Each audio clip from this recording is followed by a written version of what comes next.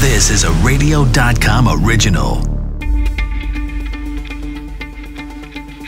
This is Coronavirus Daily, World on Pause.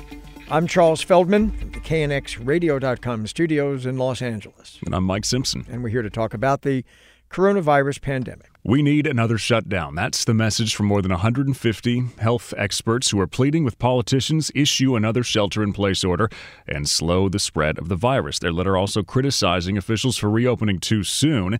Two experts who signed on, they're going to speak to us. The reopening of schools, it has been, as I'm sure all of you know, a big political issue during this pandemic. President Trump has called for schools to reopen, but teachers quickly pushed back, saying their health is at risk. Well, now the CDC put out new guidelines that really seem to advocate for schools to open. So is the Trump administration trying to influence the CDC, or is the CDC basing its view on science? There are a lot of unknowns about the virus. We frequently talk about them. One of the big mysteries, why do some people get really, really sick and others just don't? They're totally fine. We're going to talk about why we're seeing different reactions to the virus. Doctors may have now an answer, or at least they're closer to one. Next week, Republicans are expected to release their version of the coronavirus relief plan, and it appears the GOP legislation will include another round of direct payments and plans to protect businesses from being sued for coronavirus outbreaks, which Democrats are not happy about. So you will hear from an expert who will predict what the new coronavirus relief bill will look like and why he thinks people should save their stimulus checks for potential tax increases. And if the movie theaters reopen, but there's no movies for them to show, what happens? With coronavirus cases surging in parts of the U.S., there is a call now to shut down the country again. Now, more than 100 prominent medical experts, teachers, nurses, and others have signed a letter asking political leaders to start over. They say the best thing for the nation is not to reopen as quickly as possible. It's to save as many lives as possible. With us are two experts who signed on to this. First, Angela Rasmussen, virologist and research scientist with the Center for Infection and Immunity at Columbia University's Mailman School of Public Health, and Dr. Ezekiel Emanuel, oncologist and vice provost for global initiatives at the University of Pennsylvania, former chair of the Department of Bioethics at the National Institutes of Health, and former Obama White House policy advisor. Thanks you both for joining us. Dr. Emanuel, let's start with you. Why do you think we need to go back inside? Well, we had a peak in April, and frankly, things got a little better, and then they've gotten much worse. We're at between 65 and 70,000 new cases. Deaths are back up at around 1,000 a day. We're having a serious problem, and when you look at other countries, whether it's Canada or Germany and most of Europe, they've actually been able to come down successfully. We need a coordinated national effort. That's what we never had, and that's what we need. We need to stop doing things that we seem to be spreading, indoor restaurants and bars, indoor beauty salons, massage, tattoo parlors. We need to get back to only essential things. That doesn't mean people can't go out, enjoy nature, work in parks, go for walks. It does mean that the non-essential activities need to be curtailed, and we need to have uniform face masks. Then when the country gets back down to zero in about 6 to 8 weeks, or zero, a very low level, then we slowly and in phase open up. People seem to have learned the lesson, and we need to actually do it uniformly. So, Angela, we could do that, I guess, but when we come out of this second one, hypothetically speaking, will things be in place to make sure we just don't end up where we are now? Because you got to have a lockdown, and then, if you're going to do it, you got to have the testing apparatus, you got to have contact tracing so you can isolate and things just don't spread again. That's absolutely right. We need to really learn our lesson from the first time that we reopened too quickly and without adequate testing and tracing capacity. That's the main reason why we are where we are right now. And that's also the reason why we really need to have a concerted national effort, as Dr. Emanuel was just saying. We really need to get this down low enough that our current existing testing capacity and the contact tracing capacity that has really kind of been implemented in different ways in different states is going to be adequate to allow us to slowly reopen safely. Well, let me ask you, Dr. Emanuel, and let me challenge you on something here, because some other experts have said, we could control this without another widespread shutdown, just if we can get more people to wear masks. And you mentioned indoor hairdressing, and that's been a big sticking point here in California where they just stopped it. And the CDC only last week put out a study that was done where two of the people, and we had by the way, the lead author of that study on this program, where you had two of the hairstylists who were both infected with COVID-19. They were both sick with COVID-19. They treated, I believe it was 148 clients, but because everybody wore masks, no one got sick and no one even got infected. So wouldn't that be enough if more people just wore masks? No. I mean, masks reduce the risk, but I don't think they reduce them enough, especially when you are next to someone for a prolonged period of time and, if you're potentially sick. I mean, again, I think masks are something we should do. I was way out ahead of the CDC in advocating that we use masks, but they're not a cure-all. They're not a vaccine. They're not a prophylactic medicine, and I think we shouldn't behave like that. We should, yes, encourage everyone to wear masks when they're outside, but in an enclosed space when you're going to have close personal contact. And remember, 40% of the people are asymptomatic and can spread this even if they don't feel sick. And that's a big part of our problem here. Dr. Rasmussen, you probably signed on to this letter knowing that there's not an appetite from a lot of people to go back and do this again. So what do you say if someone says to you, we can't do it for 6 to 8 weeks. We can't shut down the businesses again. They're not going to survive. Well, I mean, that is another problem that we really need a national effort to take care of. So it's not just enough to ask people to lock down again. I mean, you're right. Nobody has an appetite for that. I personally don't have an appetite for that, and I've been locked down since March effectively. People need to have support, financial support for themselves, for their businesses, for their homes, their livelihoods. They need to be able to put food on the table. They need resources to get through another lockdown. So part of a lockdown, being that it is necessary, I believe, really needs to come with additional legislation that will provide support for people who are going to suffer because of another lockdown. Dr. Angela Rasmussen at Columbia University, Dr. Ezekiel Emanuel at the University of Pennsylvania. Thanks to you both. The CDC put out new guidelines on education and child care that really seem to favor reopening schools. It says kids don't suffer much from the coronavirus and, besides, are less likely than adults to spread it.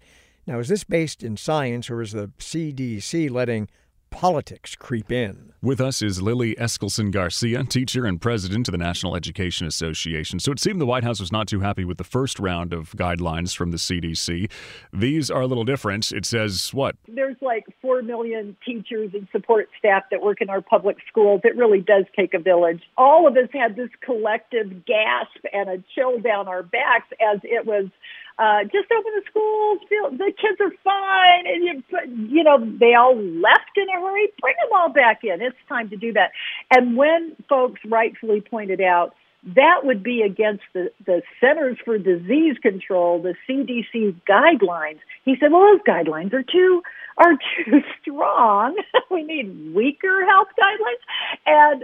And oh my goodness, they're expensive. It's going to cost money for face masks and disinfectant. Oh, well, we don't have money for that. Just put them all in there and we'll work it out. No, we want a plan. And so we were more than worried at these new guidelines. And here, there's good news and bad news.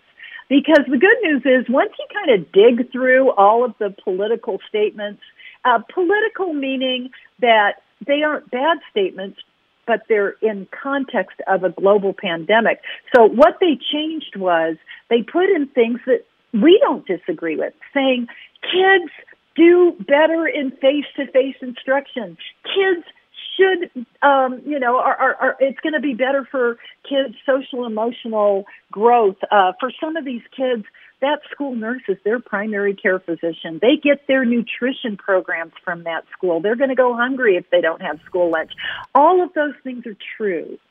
And then they threw in things like, and you don't have to really worry about large groups of kids in overcrowded classrooms and underventilated areas because chances are they're going to be okay. Well, the jury's still out on the jury's still out on that, though. That is not a scientific fact. And by the way, there is very strong evidence that kids can be asymptomatic and carry it and hug grandma. The other thing that we noticed that there's not one word, even from Donald Trump when he said, look, you don't have to worry about kids the same way you worry about adults. Oh, there's no adults in those schools, really? Yeah, right, the teachers. Wait. Can we just talk about all those adults? So Lily, yeah, what was the part that it didn't talk Okay, about. so going forward, so now you have these sort of conflicting views. You've got the CDC, which is saying, yeah, it's fine to have kids in school, and as you pointed out, the adults, well, that's okay too. What will teachers, do you think, do now in most parts of the country in light of the feds are going to say, look, the CDC's guideline says it's fine? Well, we are going to put our children's safety first. And by the way, we kind of want to be safe ourselves. I had 39 sixth graders in my class one year. That was not healthy before the pandemic. I bet. Have you been in a boys' room lately? Those little boys are little monsters, and they're dirty little things. And so, yeah, it's a germ factory on a good day in a public school. So here's what we're going to do. You pull the science out of that CDC report. The science is still intact, and here's what it says very, very, there's a lot of ifs in here. If you're going to open a school safely, this is what you do. Every school has to say, what's the infection rate in my community? Is it under control? That is job one, and that's the part people don't even look at, really. If you're going to be able to distance kids so they aren't shoulder-to-shoulder coughing on each other. If you have the masks, the disinfectants, the sanitizing stations, and this is another good one, the last one, if you're able to have those daily health screenings, if you got COVID testing to detect who might be infected so you can isolate that person. And here's the most important thing it says that no one's talking about. It's not a menu on a restaurant. You actually have to do all of these things. If you pick and choose, then it's going to be a disaster. And what's going to happen if we don't do this right? We're going to send those kids home. The teachers will be infected. People are going to die. And what happens in a community? You have now created your super spreader, and it's going to be your middle school in your neighborhood, and you will have spiked it, and all of the sacrifices that we have all been making these many months to say, we'll stay home, we'll wear masks, we'll do our part. If you end up with someone doing this wrong for political reasons, to get some jobs report up, to get mom and dad back to work, and we don't care about the kids, then it will all be for naught. Lily, I'm guessing you're a real bang-up teacher. I was the Utah Teacher of the Year.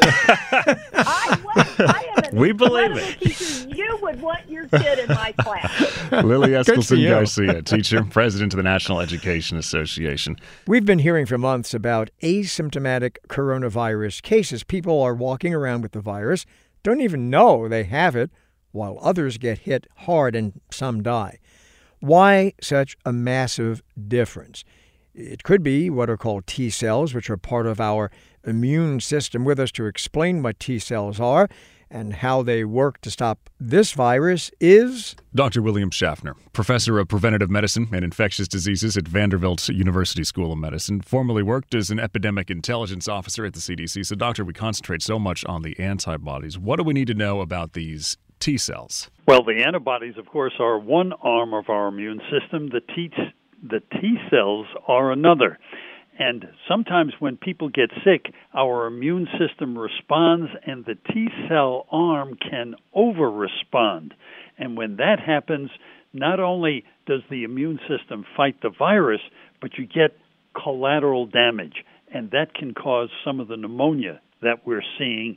So some of the pneumonia is due to viral damage, but the rest is due to an over-exuberant response by our immune system. We're hurting ourselves. It's collateral damage.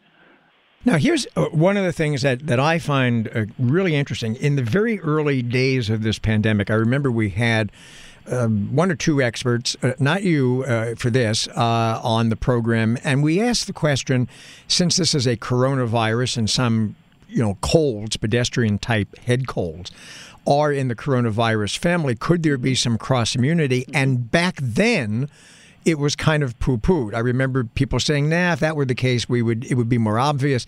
But I keep reading now about studies that seem to indicate that some people, maybe a lot of people, do have a sort of immunity or partial immunity to this virus because what? They had a cold in the past? Well, that's still very much under debate in the public health and the virological and the immunological community. Still very much under study. Could previous infections with the human coronavirus provide some modulating effect, some protection against severe disease by this new COVID virus that's come upon us?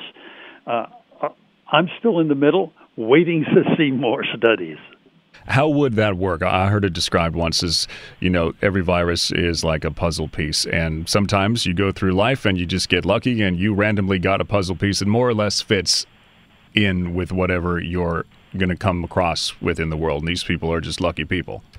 Well, if it happened, what would happen is that the human coronaviruses would, in effect, prime our immune system so that when this rogue COVID virus comes along, our immune system already has some head start, if you will. It has some partial recognition of this virus, so it gets an earlier start in fighting it off. Well, does that make biological sense to you? Oh, sure, because there are other viruses where you have that kind of cross activity and even some cross protection. But it's different for every virus. Each one you have to study separately. And this COVID is so new, we don't really have a definitive answer for this issue yet. Let's give you the question we usually ask you. How far along are we on treatments? Anything promising that you see? Well, sure. We're treating people much better now because we know much better how the virus can affect the body, and we have 3 treatments that seem to help. This drug remdesivir, a steroid, dexamethasone, and convalescent plasma. So we are doing better in treatment, and there are more trials of drugs for treatment that are underway, and some of those may finish up this summer, and we'll get some more news. And then, of course, we're working on vaccines. Everybody's heard about that, and that work progresses very, very intensely. William Schaffner, Professor of Preventative Medicine, Infectious Diseases, Vanderbilt University School of Medicine. It's become more certain Congress will not pass a new coronavirus relief bill before the end of this month. Never mind that the $600 per week federal unemployment benefit will dry up in just days. This while millions of Americans are worried how they are going to stay afloat. So what will it take for Republicans and Democrats to come together and pass the new relief bill? Scott Diekel, Associate Professor and Chair of the Department of Business and Economics at Ursinus College, spoke with KYW's Matt Leon to give his predictions on what the new package might look like. At this point, it seems like Republicans are talking in the area of $1 trillion. Of course, we've already had the Democrats kind of in the clubhouse, $3.5 trillion. When it's all said and done, do you think we basically split the number and we'll end up after negotiations somewhere around $2 million? What do you think? Or $2 trillion rather? What do you think? Yeah, well, I'm not a political scientist, but I think that's a reasonable guess that it'd be somewhere in that neighborhood. I think the Republicans are under more pressure now because of the surge in cases in the South and the West. That's forced a lot of businesses to close as a result of new shutdown orders. And so I think that provides greater motivation to provide a bigger stimulus package. As someone who studies these types of things, and we've talked about previous bills, what are some of the big issues that absolutely, in your opinion, have to be addressed and you think will be addressed? Right. Well, I think, again, there's going to be a need for direct payments to households like was done in the first package. And right now, it looks like there's pretty broad consensus on that. There's some disagreement over the details of exactly who should get paid. But everyone agrees that, people who filed tax returns that have been, in the workforce should get a payment from the government. So I fully expect to see that again. And it looks like it would at least be in the range that was passed out last time, where a married couple get about $1,200 as long as their income together was below $150,000. And that can increase depending on how many children you have. There's some disagreement over whether, say, college students should get a payment. So that remains to be worked out. But I would definitely expect that. The president's voiced support for it. Senate Republicans are voicing support for it for the most part. And the House Democrats have already put it in the stimulus bill they passed back in May. So I expect that. Another program that looks really likely to survive and continue is one we've talked about before as well, Matt.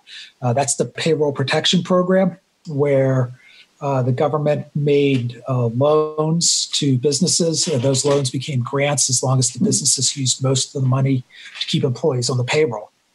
So there's evidence that saved jobs.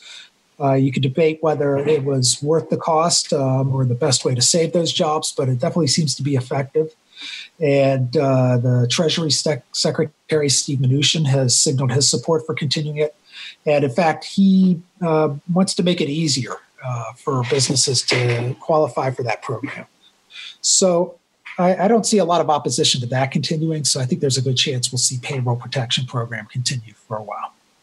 The areas that look like are going to have the big conflicts are unemployment insurance and also aid to states. And I could actually think of a third one too, which is liability protections for businesses. And I think those three areas are probably where we're going to see what we call the horse trading taking place. With regards to the unemployment insurance payments, Democrats would love to see the $600 federal top-off on state unemployment insurance payments continue. The Republicans are really opposed to that, though, because they see about 2/3 of workers who are collecting unemployment insurance making more on unemployment than they did when they had a job. And so that creates a real disincentive to go back to work. The counter argument there is that it gives workers who are uncomfortable, feel unsafe going back to work, or can't get childcare, the buffer they need to get through this tough time. So that's going to be an area of contention. The aid to states is another big one. A lot of Democrats say that state governments need help. They haven't gotten the tax revenues that they normally get for obvious reasons. When restaurants are closed, when bars are closed, when all kinds of businesses can't open, they're not collecting sales tax. Employees aren't paying income tax. And so state budgets are going to take a big hit. Those state budgets trickle down to the local level too. They fund our schools. So we're looking at a situation where state governments are going to need to close these budget gaps. They're going to have to do it with tax increases and cutting programs. And it's going to mean programs that a lot of us rely on, like our local schools. You may see layoffs as a result at local schools. You may see programs cut. You may see facilities defer their maintenance and defer improvements. So that's a case for sending some federal aid to states, which can't borrow as easily as the federal government. They can't run deficits the same way as the federal government. But there's a real resistance to that. The Republicans are pointing to problems with state pensions for their employees. A lot of northern Midwestern states have very big liabilities. A lot of those liabilities are to unionized employees. And a lot of Republicans have objections to money bailing out, as they say, states that have these liabilities. So that's going to be a big issue that's going to need to be resolved. I don't have a crystal ball on that one, but it's going to have to be worked out one way or another. I would say for the average consumer, keep an eye on it. If you see a federal stimulus bill passed that is sending you a $1,200 check but has no aid for states, I recommend setting aside some of that check to pay for a state tax increase coming over the next year or so. So many industries have been hit hard by the pandemic and lockdowns, one of the biggest being the movie industry. Studios are not making films right now, and, well, theaters aren't open to show them, at least not yet. AMC delayed reopening its theaters until next month at the earliest. Can't wait to see what happens with that one. But what movies will be playing? The theater chain's now pushing the studios to release their big blockbusters so they have something to play and everybody can, make some money. Jason Squire is a professor at the USC School of Cinematic Arts and editor of the Movie Business book. Professor, it seems like there's not much of a movie business right now, because there's not. So are we just waiting for next summer for all of these? Well, that's what it looks like. This has been very destructive to the three main pillars of the theatrical side of the business: production, distribution, and exhibition. It's really upended the entertainment industry and, of course, the broader economy. Well, and what happens, let's say, and I can't even begin to pick a time frame. Let's say in a year or a year and a half they can open safely movie theaters and people want to go back. So then they start releasing the movies that are in the can. But in the interim, they're not, of course, as we mentioned, they're not making new movies right now. So what do they do then? So they have this backlog of films, but they still have to then crank everything back up. It sounds like a nightmare. Well, no doubt they are all, the great minds at the studios, and make no mistake, these are really smart people, very talented, are readdressing the pipeline. As you say, production has halted. We just read a day ago, I think, that Tom Cruise is off to Iceland to start shooting his Mission Impossible movie. The parameters that have been placed by unions properly on production have, slowly introduced these protocols, and the question becomes, when will production really kick in? And that's unclear as far as for all of the platforms beyond theatrical, streaming, everybody else. Beyond that, distribution has shifted their calendar by approximately 8 months, maybe a year, as you've said, and as a result, the financial patterns of this side of the business will simply have a gap, as most industries will, that we hope is only affecting 2020, 2021. So it's going to take longer to do these things. It's going to take more money to do these things, but that's for the movie studios trying to make the movies. What about the theater chains who are saying, bring us some films so we can reopen? What happens to them, and then what happens to them, if nobody wants to go and gather in a theater right now? Exactly. That is where we are, isn't it? It is very sad and historic. There has never been a total shutdown of exhibition in North America. There have been stalls every now and then historically because of crises, but this is an original, and it has, as you say, a harsh impact on the exhibition business. Only those businesses that have exhibition holdings but are otherwise relatively healthy, comparatively healthy, will survive. Could it be, and look, I don't want to be the one to sound a death knell here, but periodically there's always been talk about whether or not the movie, not the business, but the business of showing films in theaters, if that was coming to an end with streaming and things like that. Could this, though, be that event? Can this be the asteroid that killed off the dinosaurs? Hey, we have to see that movie. Wait a second. Now, this has been, the death knell of exhibition has been quietly playing for a good many decades, and it's simply not in the cards. A fundamental need of people in general, I think it's ingrained, it's in the DNA, is to gather and rejoice. This is timeless in terms of going back to Greek tragedy. The idea of people getting together to enjoy an entertainment in the dark is unparalleled, and so I have no fear of the absence of exhibition. It is just sad to have the sense that smaller exhibition companies may be in tough spots, and there will be restructuring and combining as a result, and that is a bit of jeopardy for almost every business going through this pandemic. So maybe the model just changes to how we've gotten not used to it. Correct. Like the overseas markets get it first because maybe they can go to theaters, and then different parts of the U.S. before others, and we just have to live with it because what else are we going to do? If you can't go to see the movie because your movie theater isn't showing it, then you're not seeing the movie. Correct. And the upshot is, when all is said and done, customers have more choices because of streaming. And so they win out, and creators have more choices because of streaming and because of self-distribution, which is something people could not do 10 years ago. So when this settles down, and because we all hope that that is soon, when it settles down, the new normal will be characterized by this sort of growth spurt and an environment where both customers and creators and distributors will be back on track in a kind of new normal. Do you think that this event, the pandemic, is going to fundamentally change the kinds of scripts that will be given the green light for movies? Are movies going to have to take into account this event in world history, or do they forget about it and just stick to pure entertainment? You take it into account, in my opinion, as any major historic event, a world war, the drug issues, social events, all take their proper place in storytelling.